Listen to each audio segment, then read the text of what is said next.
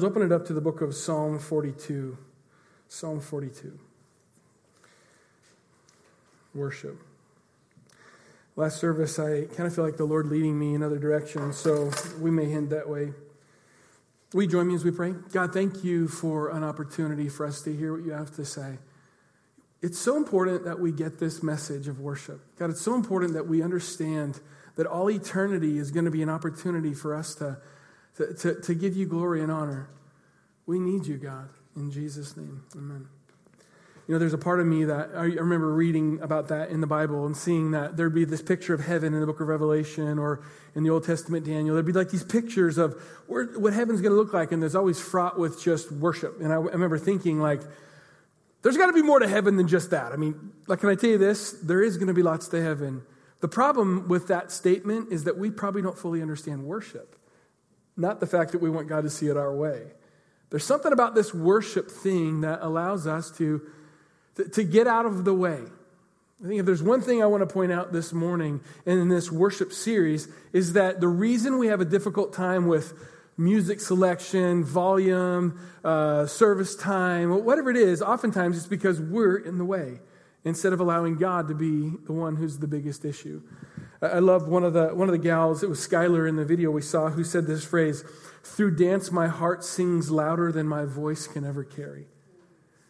Through dance, my heart sings louder than my voice can ever carry. I love that.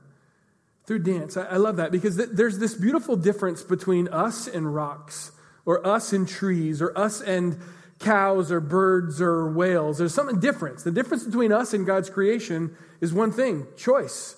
We get to choose to worship. It's actually us and angels. We get to choose what to worship, when to worship, how to worship. Rocks, fish, trees, whales, all those things, they're already in worship. We either join them or it's not happening at all through us. Remember the Bible said a third of the angels dipped out and decided to worship the devil, right? Do you realize that the devil was the worship leader in heaven? Like he was, I don't know if you knew that. The Bible actually says that before he fell, like he was bringing it. Right? And the problem is that he was so convincing, he wanted all the glory himself. That's why it's always a tension for us when it comes to worship. To always say, God, but I don't feel it, or God, I don't know. God, I want more of this, or I want more of that. Sometimes I want to say there has to be this yellow light at the intersection of decision making. When we say, listen, we're not going to push the gas pedal to go harder. We're going to stop and say, God, you got to be the bigger deal, not me. Amen? I love this. John Piper writes about worship, that worship is the valuing or treasuring God above all. Worship is the valuing or treasuring God above all. Literally, the word worship means worth-ship. It means to bring highest value and worth to God. King David writes this in Psalm 34:3.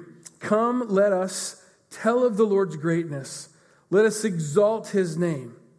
Worship is simply one thing, bringing our lives to make God bigger. That's what exalt means. Exalt simply means to lift up higher. Higher than what? Well, higher than ourselves, higher than our circumstances, higher than our trials, our joys, our victories. Worship literally means to put him higher than you. Why is that such a difficult issue for us? Because we were created in God's image and we want to be acknowledged as our own feelings and opinions. You know what it's like to go to, like you go to the park or the gym or whatever it is you go with your little kids and you see the little people. Polly and I, like I said a couple weeks ago, broke out old family videos, and you hear our kids all the time yelling at the video, look at me, right? We all want that at some point. It's no different when it comes to worship.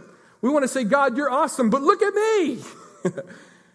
Worship is simply lifting him up. I wrote this down. I think it's really imperative.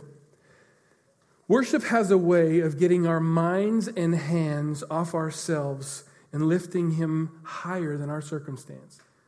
Worship has a way of getting our minds and our hands off of ourselves. I think far too often our minds and our hands get so wrapped in our issue, we literally want to say, God, how dare you?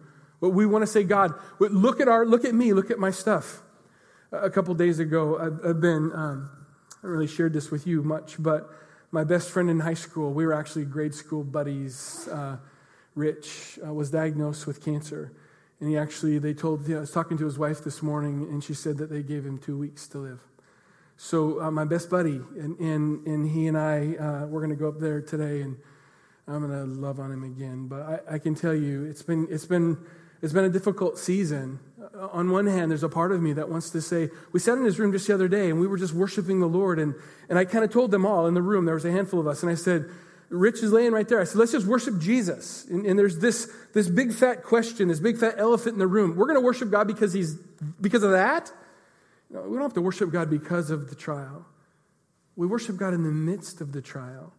Why? Because it's when we get our hands off of the thing that he gets all the glory.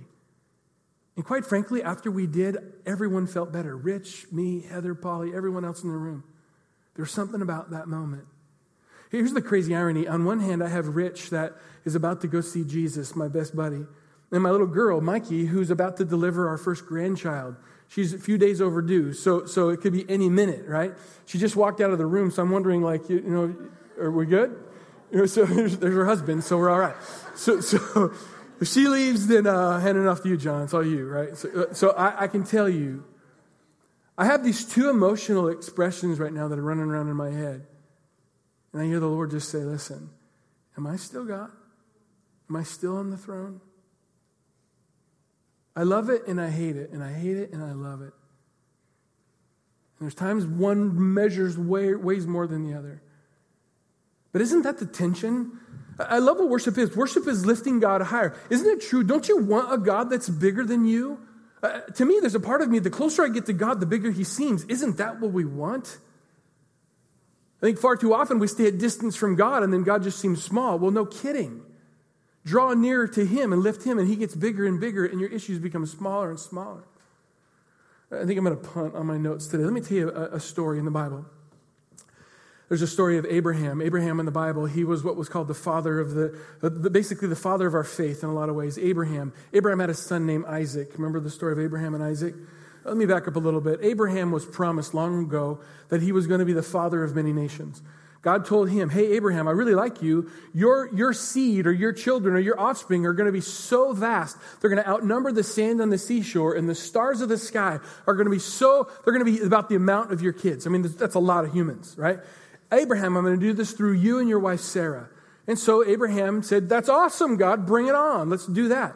And so as Abraham grew 10 years, 20 years, 30 years, 40 years, 50 years of marriage, Abraham is now 95 years old and still no baby. Well, at least the one that the way God intended it. You see, earlier on, Abraham decided because God wasn't pulling off the plan that he wanted to as fast as he wanted to, Abraham did what you and I would do. Tried his own way, and decided again his wife's concubine, get her pregnant, and he thought that was going to be the way that God would bring the seed into the world. That was not it at all. God was going to use Abraham and Sarah just like he had promised, but he kept on taking his dear sweet time. How many of you understand what it means for God to take his dear sweet time? There's times when you're like, God, could you just move her up a little bit, right? Didn't happen. Abraham gets to be 100 years old, has a baby, names him Isaac, the promise. It's through Isaac that the nations that you and I today in 2017 are going to be changed because of Isaac. That's the plan, right? God's going to have a son and his offspring is going to impact the world, you and me included. Abraham knows that. Here's what I wonder. Thinking about worship, thinking about getting our hands off of our stuff.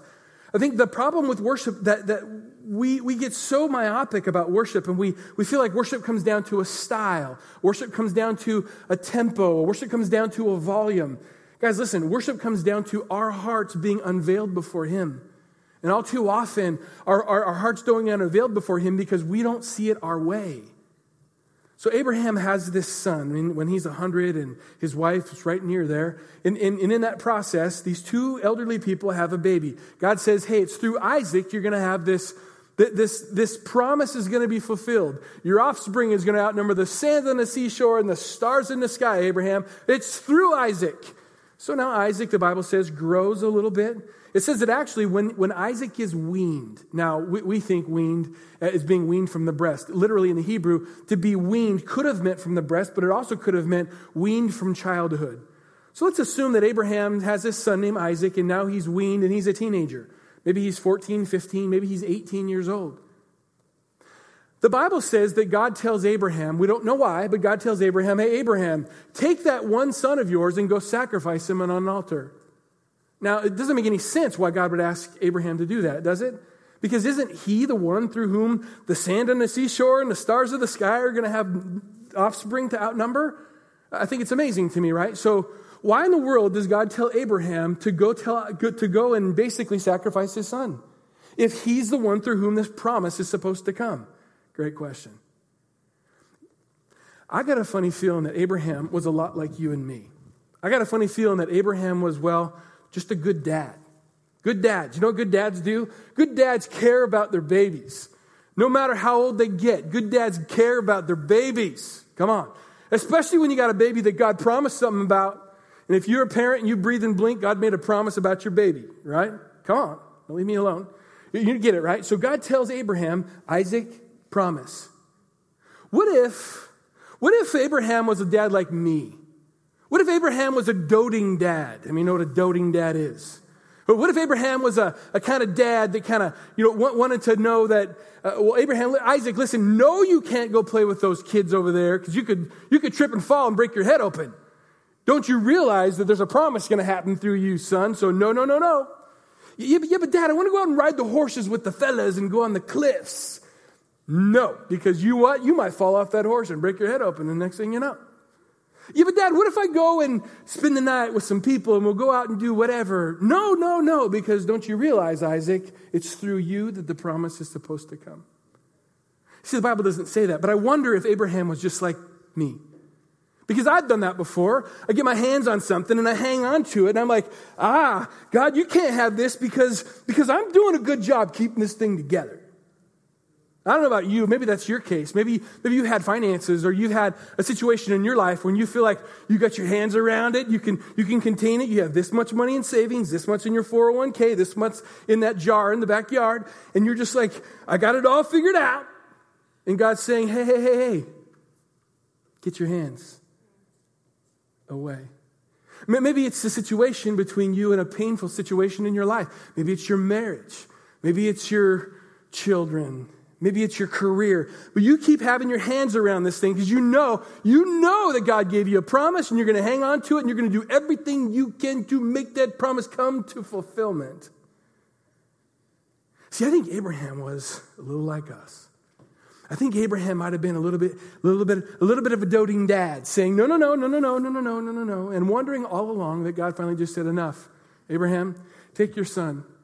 Take your son and go sacrifice him on an altar. Now, by the way, if God was just going to test Abraham's faith, because that's what theologians tell us, he was testing his faith. Here's my question.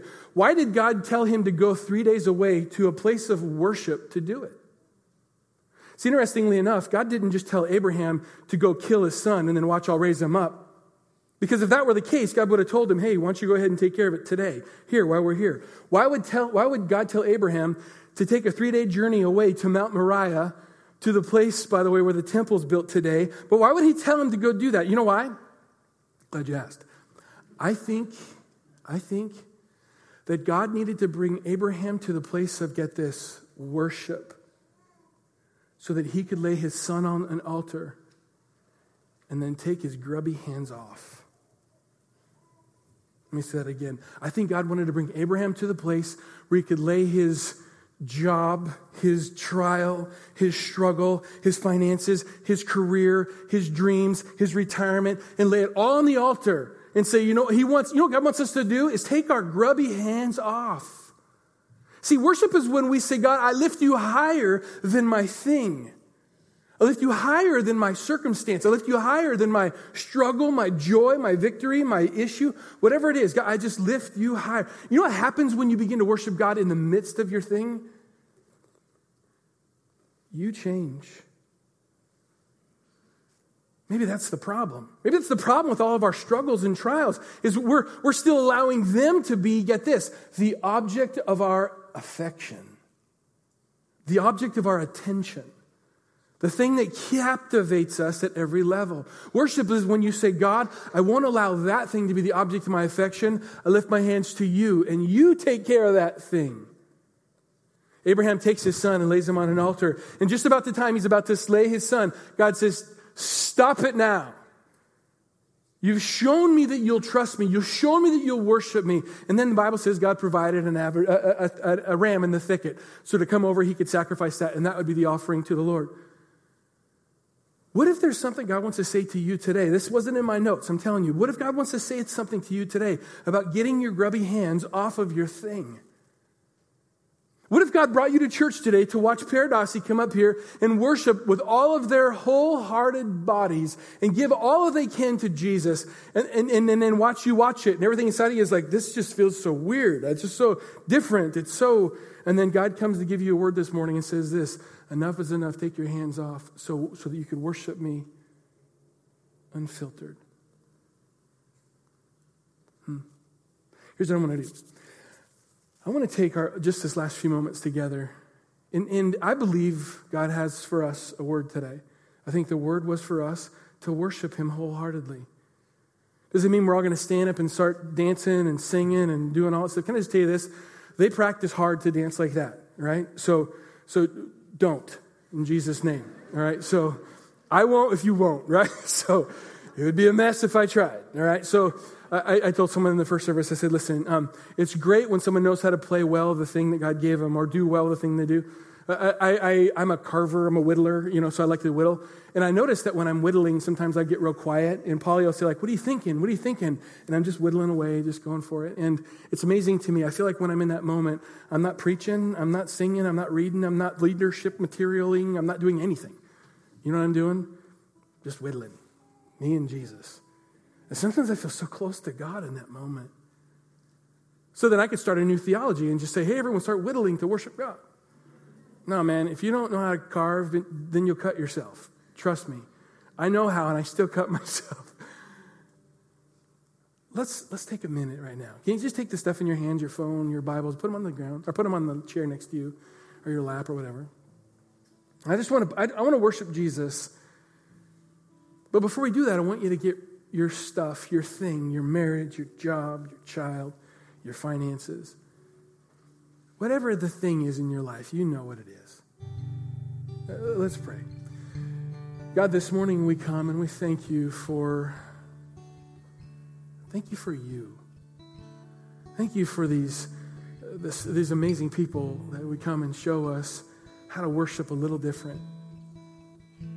Lord, one of the things I want us to do this morning is what I believe you placed on my heart, which is to worship wholeheartedly.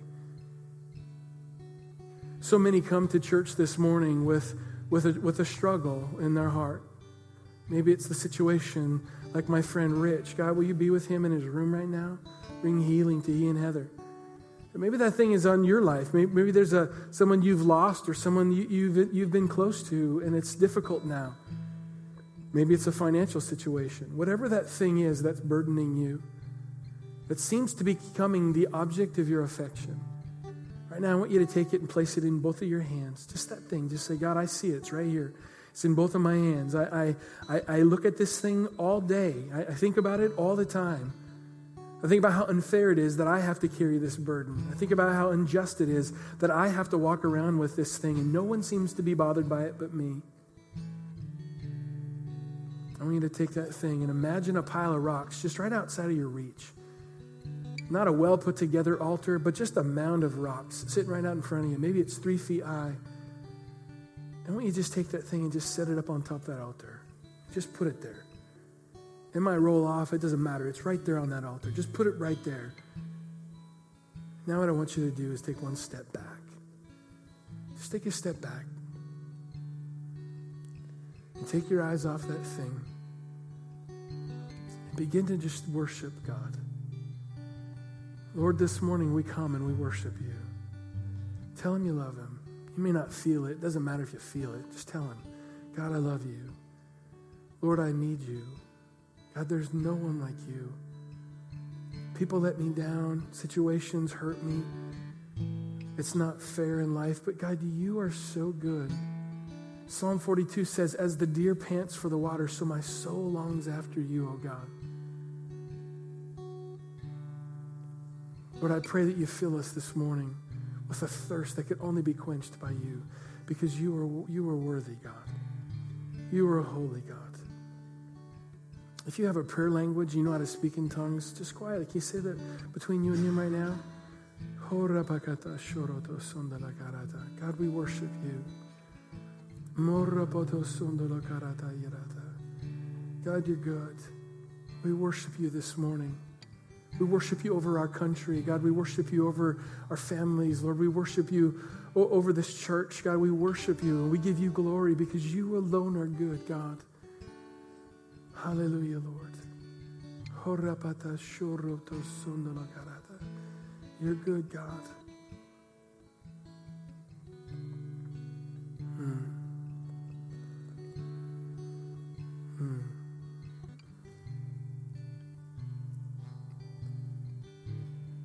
In Jesus' name, amen.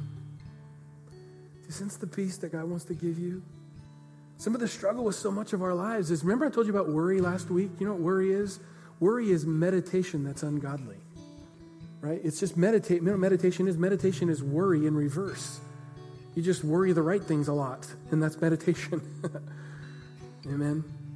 Hey, one announcement I want to make to you this morning is we had a prayer meeting at All Church every third Wednesday of every month. We have a prayer meeting here at our church. And then this next Friday, we also have our worship night.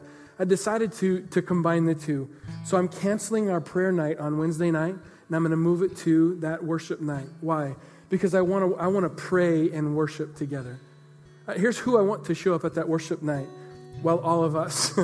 Hey, listen, if you have a struggle in your marriage right now, if you have a struggle in your finances, your kids, your future, what else can I think of? Your sickness, your whatever you got going on, will you come to that worship night? Why? Because it'll make it all better?